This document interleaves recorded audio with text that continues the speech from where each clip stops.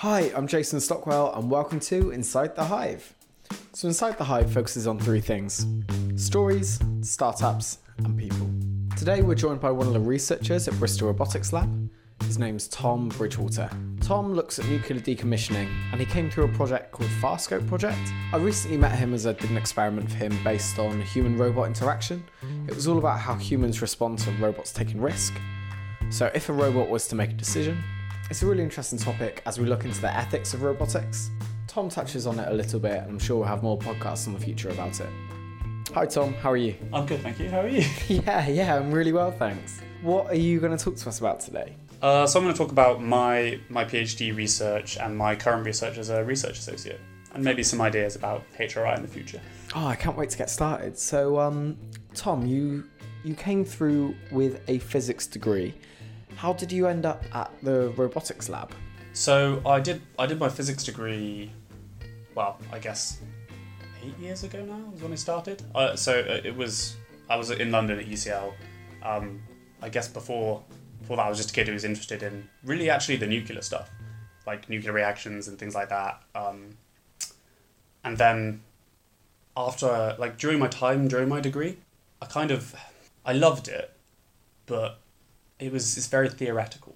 Like you don't see a lot of actual outcome from what you're doing. It's more, you see a bunch of equations or you learn about something that seems really cool, but it's all very small usually. It's like submicroscopic. But I wanted to do something a bit more practical but still use my brain in the same way. So actually, when I was applying to PhDs, I didn't only apply to robotics. I was looking kind of at engineering. Actually, weirdly, I applied to a lot of turbine things. So actually, before I was coming here, I accepted a PhD that was looking at an anti-fouling coating for turbine blades. It's a material science degree, PhD, but it looks at how when airplanes are flying, they get hit with a lot of particulate, and that damages the turbine blades, which reduces the efficiency of the turbine blade. And so I was originally going to be looking at a way to coat that, to stop that happening. Because initially when I applied for a PhD here with Farscope... And I'm really sorry, what is Farscope? So it's a Centre for Doctoral Training, which essentially means that it's a 4-year course where the first years are taught masters, so they do accept people from different backgrounds. You get people from psychology, from biology, from biomechanics. The idea is that you get a lot of different ways of thinking and then teach them a bit about robotics and then let them explore robotics, because I think robotics research is, well, no, it's probably not true that it's in its nascent stages, but you get engineers mostly and computer scientists, and actually introducing people with a different way of thinking is a really good way to forward the field. So I applied to that from a physics background, along with a few other PhDs, and I actually got rejected from the initial application, and then it was a weird one where a couple of weeks later, while I was on holiday in America actually, I got an email saying that they actually thought they'd found something that would be really up my street, which was a PhD in robotics that was looking at nuclear decommissioning. And so I came back from America, and this was a week before I was meant to start my PhD in Southampton. And they told me that they wanted to offer me this PhD in nuclear decommissioning. Initially it was looking at storage pools. So these are places in a nuclear facility where a lot of old waste is thrown, and over time they kind of become unsure of exactly what's in there. There's trolleys, there's dead birds, things like that become irradiated and they need to be inspected. So initially I was meant to be looking at robots that could go into these storage pools and map them. And so I just accepted it. I was like, that sounds really cool. Like, it's practical, like what I want to do. It's to do with nuclear stuff, which I found very interesting. And it was to do with like decommissioning, which is a really important part of future for the nuclear industry. And the weird extra bit for me was it felt like it was actually helping people. So often people say, robots take jobs. But in this case, you're preventing workers from being in a dangerous environment where they could become irradiated and, develop some sort of cancer or something. Like, to me, it seemed like it was benefiting people to be doing this research, which I think is really important when you're doing research. You have to feel like you're doing something useful. So yeah, I accepted that, and almost immediately the remit changed. So it wasn't any longer looking at these storage pools. I think because they'd recruited someone at Manchester to do something similar. So ours moved to looking at mapping nuclear caves. So a nuclear cave is an area in a nuclear facility that much of the sort of key pipe work and all the pressure vessels are routed through. But it's sealed when the nuclear facility is built to keep all the harmful radiation stuff inside. So what they want when they're decommissioning these 50, 60 years later is the plans are often incomplete. So they need to know what's inside, how it's deteriorated. And they can only drill a very small hole, sort of 15 centimetres in diameter, which means you can't send enough of the sensory payload in on one small robot to actually map the whole thing. You need a swarm of robots, and preferably heterogeneous. So what they asked me to do was look at, can we use a heterogeneous swarm to map this unknown environment? So that was what my PhD looked at. The way I approached it was divided it into 3 different areas, which was sensing, locomotion, and control. So I sort of just did a review of all the possible sensors, all the things that the nuclear industry said they wanted to see inside the cave, radiation, temperature, humidity, that sort of thing. Just a review of small sensors that could be carried on robots for that. And that sort of formed a chapter. And then I looked at the different locomotion strategies, and this is actually one I had a lot of fun in. So we got this was like my very first ever sort of robotics experiment, which will be clear when I describe it. So we got do you know Lego Mindstorm robots? No, what are they? So they're like these little. Essentially, it's like a control block, and then a set of Lego that comes with it. So you can build different robots just from this kit. You can have I think the kit comes with enough to build a sort of a standing robot, a wheeled robot, and a tracked robot. So what I wanted to do is just, as my sort of initial thing, was compare different locomotion strategies for ground locomotion. So I was looking at comparing tracks, wheels, spherical locomotion, and WEGs. WEGs are kind of like a 3-spoked bicycle wheel without the wheel part around it, so it's just the spokes. So they're kind of, you can imagine sort of 3 little claws moving around so that you can get over higher obstacles. Good for stairs. Yeah, good for anything that's hard for wheels to actually get over. So I'd got this idea of comparing these different things, and it was my initial thing. I was like, how do I fairly compare? Because if you have multiple different robots, then you've got a lot of variance there. So my idea was, we could use a Lego robot. That'd be really cool. So we bought this Lego robot and constructed these different ways of moving about. And my favourite thing was to do the spherical locomotion, we put a wheeled robot inside a hamster ball. And then we wanted to look at what height obstacles they could overcome, what gap they could cross, and what incline they could go up. Mm-hmm. So I was just sat in my bay playing with Lego for the first, I'd say 3 or 4 weeks after I'd done a bit of literature review on locomotion strategies, and it was really good fun. And what did you find? What locomotion did you go with? Well, so it kind of came down to 2. So tracks were the best at going up an incline, and they had the best obstacle clearance. But the spherical had the best gap clearance. But part of that is probably just because, in terms of its size, it had a much larger diameter.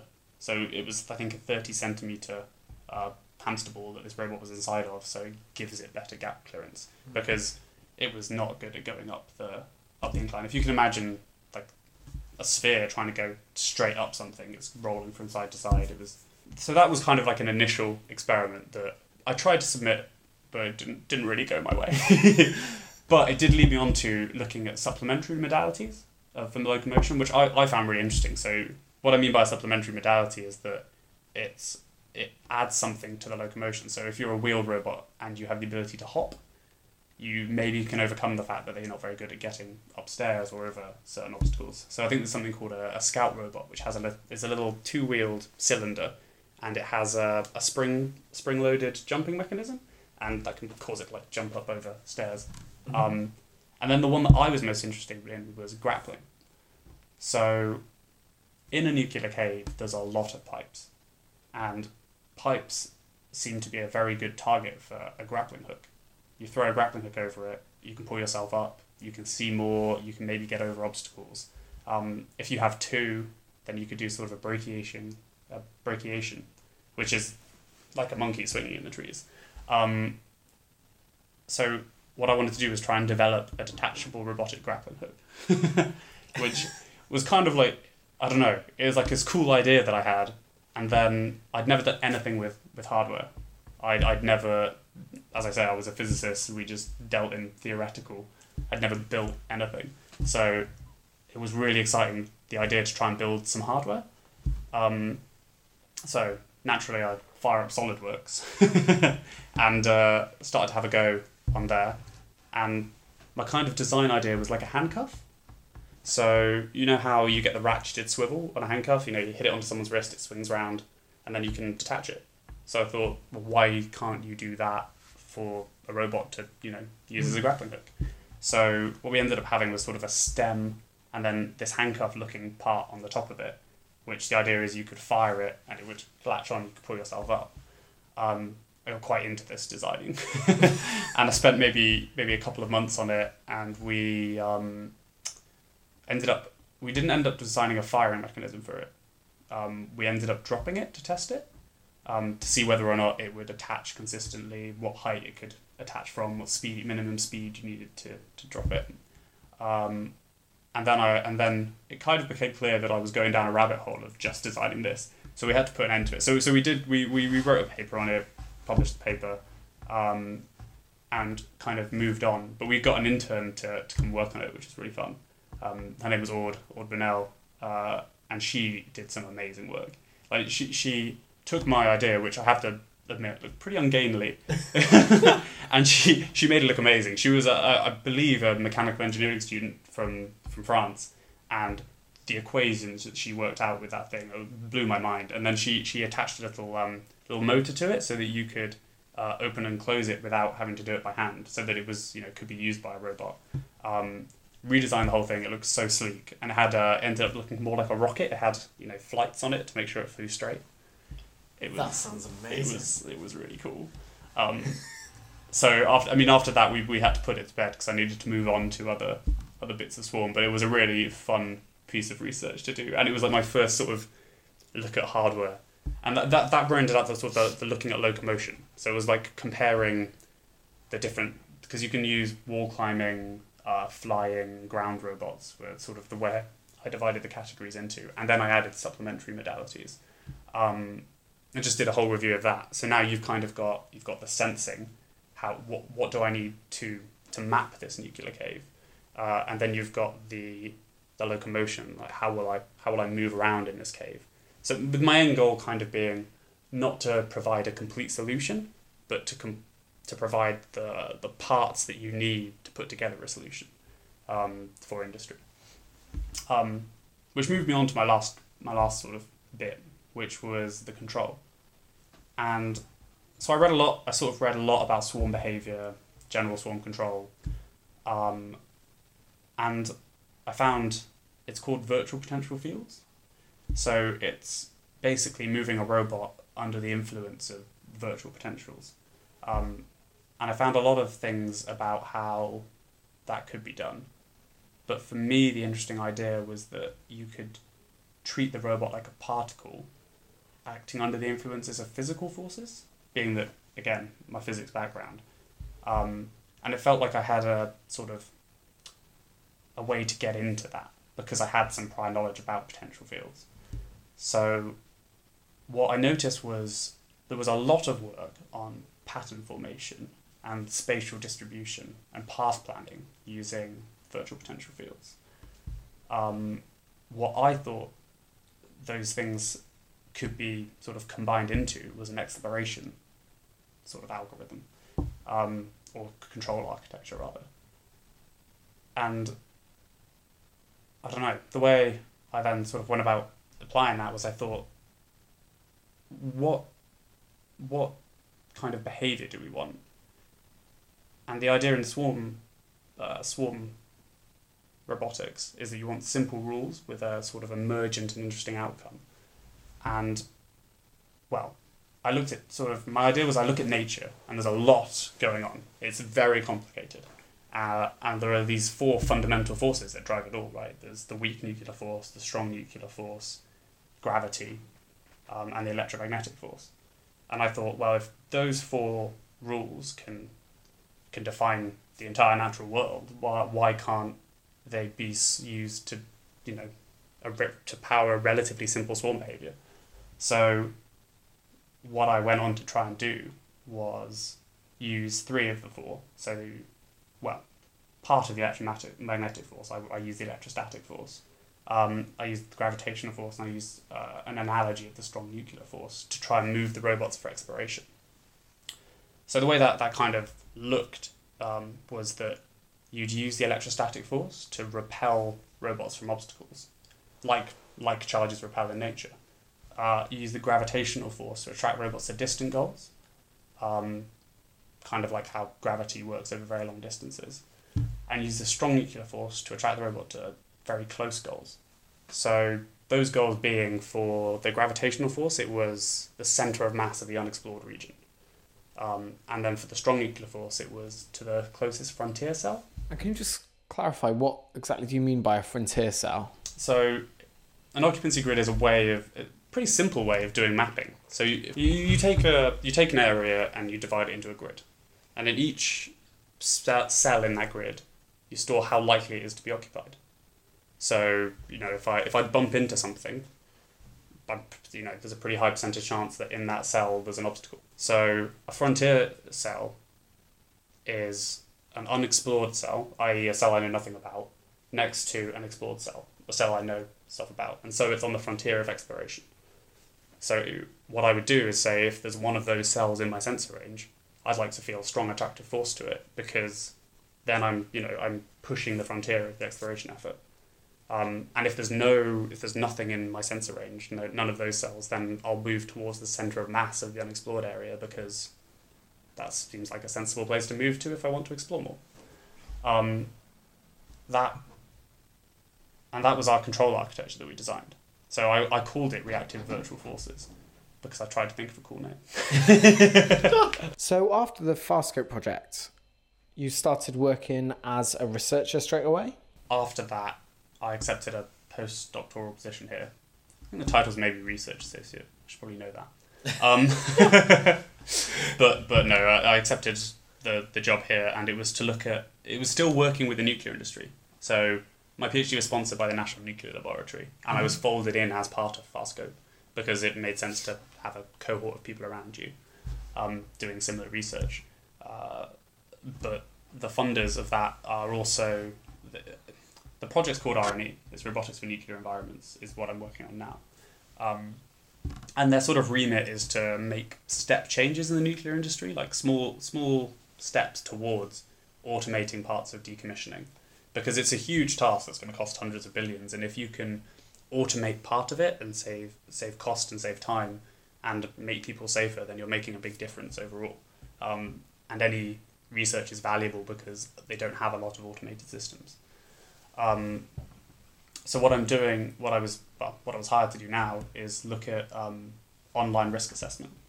So it's how do you want a robot to approach dangerous situations where it might have to make a difficult decision? Because often they have a controller in the loop. Well, in fact, the nuclear industry desire having a controller in the loop, like a human controller, because there's liability and safety basically. But my argument is that you can't always be watching the robot. It's kind of like a manager who has 10 employees. You have to at some point put some trust in them that they're capable to make decisions on their own. And what I found was that I wanted to have a robot that could make trustworthy decisions. But the first step before making that robot was seeing how people trust a robot. Like, what makes a person trust a robot decision, which is what the experiment that you took part in was looking at. Are you okay to just give a quick overview of the experiment for our listeners?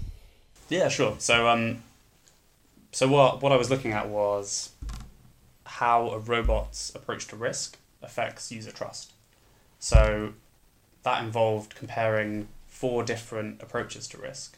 That was risk seeking, i.e. a robot that always takes risks. Didn't anticipate that one doing very well for trust. And then we had a risk averse robot. So it's a robot that would never take any risks. It would always just take the certain option, moving down a path. There was risk neutral, which is actually it's kind of the typical way that robots approach risk now. It's looking at expected value, and which is the average. If you make the same decision many times, the expected value is what you expect that decision to be worth. Mm-hmm. And then finally, the human approach to risk. So this was based off of an economics paper I read called Prospect Theory, which attempted to classify how people approach risk. So if I offer you the choice, for example, of do you want to take an option that's 100% for you to gain £45, or do you want to take an option that's 50% you'll gain £100, or 50% you'll gain £0? What do you choose? I'd choose the risk. You choose the risk. That's interesting. So in most cases, and people wouldn't take that risk. People would take the certain option. Because when people face a gain, they tend to be risk averse. People will choose to take the definite path, the money. But if you flip the option, and so now I say to you, do you want to take the 100% chance of losing £45 or the 50% chance of losing 100 or losing 0? Now what do you choose? Yeah, again, I choose the risk. The risk. See, and that's in line with what people would do. So people tend to be risk-seeking when it's a loss, because there's a chance of them losing nothing in that. Well, at least in that example I gave you. So they sort of did this first paper where they kind of heuristically said that was the case. And the other thing that they found was that people underweight underweight high probabilities. So if you're looking at a 99% chance and you're comparing it to a 100% chance, that 99% chance looks to the average person more like 95%. They underweight it compared to certainty. And then conversely, you have people overweighting low probabilities, which is a bit easier to understand because it's why gambling exists. You see a 0.1% chance and you think, oh yes, I might win something here. To me, that's worth 5%, say. And then they also changed the value of a prospect. So in that example I gave, if you looked at that and you were thinking £100 or £45, if you're incredibly wealthy, that might look like nothing to you, and you might take the risk on a whim because it's more fun. If you're someone who's a bit more, you're impoverished, £100 could mean a lot to you, and so you might take the risk because that would make a big difference to your life. Or you might take the certainty because you know £45 is going to make a big difference to you. It's worth £45, you're getting it. So you change the value as well. So what their second paper did, which is cumulative prospect theory, was formalize that in a sort of, they came up with analytical equations that defined how people change that probability and how people change that value. And what I wanted to do was put that into a robot making decisions and see if people trusted it, which is how that experiment came about. It's really interesting. I was thinking about outsourcing the decisions we make already to robotics and what ones we're going to make in the future after going through your experiment. I was thinking, obviously, we pay attention to social media algorithms and Spotify playlist suggestions and clothing suggestions. It's like a lot of the decisions that we already make are outsourced, and I was kind of wondering how far it's going to go in the future. An interesting thing I was kind of thinking about the other day was, would a person give the robot the decision? Not knowing what the decision was going to be, would you say, actually, I don't want to make the decision, you make the decision? The reason I was thinking about this was because I was thinking, have you heard about the trolley problem? Yeah, the philosophical trolley problem. Yeah. So if you're going along on a train and there's 5 people on the railway track, and you have the option to pull a lever that will divert it, but there's one person on that railway track, you're taking an active part in killing that person, and there's a split about whether you will pull that lever, because if you do nothing, you'll kill 5 people, but you haven't done it. That was always going to happen. But if you pull the lever, you're making the conscious decision to kill that one person. And my thought was, well, would you let a robot make that decision for you? It's a really interesting point. I guess the robot would choose to preserve life above anything else, preserve the most life. And then would it take the conscience away from the person who had to make that decision? Well, that's an interesting thing, right? Like, so the trolley problem progresses from being 5 strangers and a stranger to being 5 strangers and your mum, for example. And in that situation, do you want the robot making the decision? Not really, probably. Like, I don't know if it's a hot take, but I wouldn't want to kill my mum. So it's sort of, I don't know, it's kind of becomes more of an ethics question, I suppose, of do you want the robot to be making ethical decisions? And this isn't my area, it's just an area that interests me. There are other people in the lab working on robot ethics, and it's very, very interesting research. But that sort of thought experiment of would I want a robot to make that decision leads back to my work, because it's how does it analyse that? That's a risk, isn't it? How do you analyse that risk? There's no one model for risk, and how are you going to get a robot to take into account all the factors? Like before you conduct an experiment, before you do a lot of things these days with health and safety, you have to make a risk assessment. And that's kind of like your almost heuristic assessment of the dangers of that task, which you kind of just inherently know. Like you look at a task and you're like, okay, this is dangerous or not dangerous, these are the dangers. But you've kind of, I guess, learned what is and isn't dangerous. Giving that to a robot, that ability, is interesting, because one, you're going to have to trust it to assess the appropriate things. And two, once it's assessed those things, how does it weigh them up? How does it assess what a medium risk is, a high risk is? If not without knowing the probability innately. How like, at least the way that I've looked at decision making is quite probabilistic. And if you don't have any experience in making those decisions, then you don't have a lot of experience in saying what the probability is likely to be. Which is why what I'd like to do next is look at learning to make risk-based decisions, which isn't really my area yet. I've only very briefly touched on learning, but I do think that it's going to be a huge thing going forward, is that as tasks get more complex, the ability of a programmer to see all aspects of that task and program robot, especially when it has to interact with people, is going to become more difficult, because you can't necessarily think of everything, because a lot of what we do is subconscious. So it's better, maybe, to get a robot to learn how to make those interactions. Because as robots become more ubiquitous, they're going to be finding their way into homes, and they're going to be interacting with people. And this I think is why we do so much human-robot interaction research, is that we need to know what's ethical, what's safe, what approaches we need to take when we're interacting with people. And it's my belief that once we have a foundation for that research, a robot can start to learn how to behave around people in the same way people learn to behave around people. So you've mentioned HRI before and a project that you're working on with your colleague. Can you give us a little bit more background into what that is?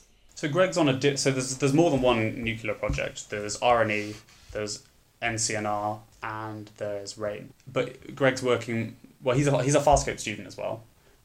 He's looking at teleoperation. We're doing a lot of interesting teleoperation stuff, and we're doing a lot of virtual reality, which I think is really cool. And currently he's looking at how you can move a robot to reduce cognitive load. And what I think will be a cool collaboration between the two of us is you shoot out a waypoint to where you want the robot to go, and then you can assess the risk on that path. So maybe someone's focusing on a different part of their task that's not just controlling the robot. Maybe they're trying to look for different areas that could be radioactive in their virtual reality. So they're being a bit complacent about how to move the robot. If the robot talks back to you and tells you that you're doing something dangerous, I think that's a very interesting sort of topic to be explored. Because a lot of what it seems to be at the moment is people interacting with the robot's decisions. Like when you did my experiment, you had the option to question the robot, which was for me, it was a measure of how much you trusted it, because my idea was that you would decrease over time how much you questioned it as you kind of got to know the robot through. But ultimately, you made the decision for the robot. You could alter or accept that decision. What if it was actually the other way around and ultimately the robot got to alter or accept your decision? That's, for me, an interesting question. I feel like, just from gut, people wouldn't like that. Like if you choose to do something and then a robot says no, I feel like people wouldn't like that. But the robot probably has more processing power. Arguable, but it knows maybe more about the situation or about what's going to damage it, and it could interact with your decision to stop you doing something that's dangerous for it or for you. But would people like that? Would they like being contradicted by a robot? And this is something interesting that I want to explore. Yeah, you're right. This goes so much further than just robotics. And back to what you spoke about earlier on, actually, which is the lab are really good at bringing in people that aren't just roboticists. So you have people from psychology through to biology and philosophy. And they all have different specialities. I think that that's probably the beautiful thing about robotics, is that it touches so many different subject areas. You have medical robotics touching medicine. You have nuclear robotics in looking at nuclear decommission. You have human-robot interaction mixing with psychology. You have just so many different aspects all coming together because people want to automate processes and make their lives easier and safer. And I just think that that's the amazing thing about robotics. And that's why I think the Farscope is such a good thing, is because you're getting people from different backgrounds and bringing them in so that you gain knowledge that isn't just engineering or computer science. So how does it work with rolling your research and the rest of the team's research to industry? And what's already been rolled out? So the way research and industry work there are these things called technology readiness levels.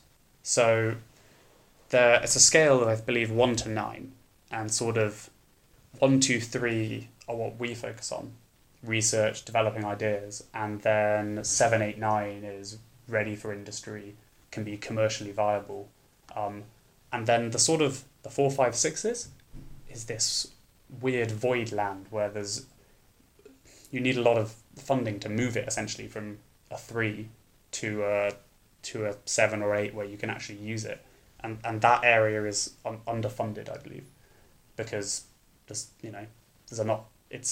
a huge money sink. You have to move something from an idea to being commercially viable.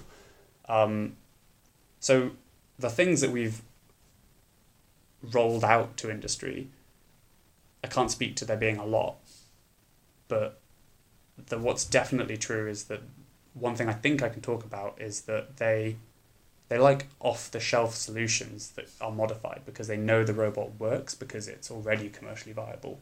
But then you make a few sort of additions to it and it becomes something you can use to conduct difficult tasks in the nuclear industry. One example I can think of is using underwater robots to look at, it's kind of what I talked about at the beginning about what my PhD was originally going to be about, was looking at storage pools. They use a teleoperated underwater robot that you can buy off the shelf, fitted with a few extra gadgets, to explore these nuclear storage pools and find out what is in there. And actually, I believe it has an arm on it that they then use to move the waste. In terms of other nuclear applications, though, I don't know if you've heard about the robots from Fukushima. So the Fukushima accident. So they retrofitted things called Quince robots to go and have a look in the nuclear fallout area, and it was kind of a testament to planning ahead. So they had, I believe, 6 different missions, and I think only 2 of them succeeded. So with the research pipeline and how that works with industry readiness, you've spoken about those steps 1 to 3 that you guys work in, and then 7 to 9 that's more in the implementation stage. And you've mentioned that dip in the middle between 4 to 6. And I was just wondering, what do you think it will take to shorten that pipeline? Do you think it's investment from the government, or do you think it's external investors or more entrepreneurship? I think the fairest way to do it is probably a combination. You have, for most of these technologies, you have an end user who wants a product. And often the end user who wants the product isn't willing to invest the money in these middle stages because there's no certainty they'll get a product out of it, and therefore they don't have a definite return. It's a risk. But you have researchers who are very willing to look at the early stages, and you have end users who really want the product. And then I think if you combined the money and the research to fill the middle part, that's the best way to do it, because you get pacts between a university and a company to help move things from the research stage to the commercially viable phase, and maybe both of them get a piece of the pie. That's one way maybe to do it. But I think what we have here is quite a good step towards that. You yourself, I believe, work in the incubator. I think that is essentially bridging the gap. It is more tailored towards entrepreneurship and developing your own product, but it does exactly that. So the way the lab is physically structured is that you have the Bristol Robotics laboratory on one side, then in the middle you have the incubation hub where people can sort of begin their startups, and then you have the future space where is sort of after the incubation stage, you have your idea, you have your business set up. And it's kind of this like intellectual and physical progression from research to industry. And it kind of, well, I actually think it's kind of interesting that even the size here, if you look at the size of the robotics lab and the size of Future Space and then the size of the incubator, that incubator, to me, whether it's right or wrong, represents those middle technology stages. And it's probably the smaller part. Definitely, yeah. But it's where a lot of work has to go in. And I think that the UE and the robotics lab are really good at recognizing that and giving funding for those middle stages so that you can take an idea from research to industry. But I think in other places that is a less explored area because it's the least interesting area from a researcher standpoint and from an industrial standpoint. It's the bit where you have to put in a lot of work to get something working properly. You can't just for us we come up with a great idea, we test it, and we leave open questions deliberately for other researchers to interpret and to answer. But you can't do that in its middle stages. That's where you're trying to close all the questions. You're trying to make sure you have a product that works, and that's hard. That's going to work every day and really smashing it out, which is hard to do. Tom, thanks very much for joining me today. It's been fantastic to sit down and chat with you. Thanks very much. So Inside the Hive is made by me, Jason Stockwell, and BotHive. BotHive is an online platform where small businesses go to find the right robot for them. So if you're ready to start looking for your next robot, or if you're a robotics company that wants to market their product on the site, then get in touch. Our website's bot-hive.com. To reach out to us on social media, just @WeAreBotHive across LinkedIn, Twitter, Facebook, and Instagram. The podcast's available on Spotify and Apple Podcasts, so be sure to subscribe to it. Any feedback on the podcast is really welcome as well. Thanks for listening, and I'll speak to you next week.